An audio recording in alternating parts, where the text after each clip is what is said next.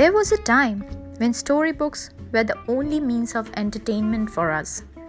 A decade or two ago, we as a kid spent our time reading stories and role-playing the favorite characters from the stories.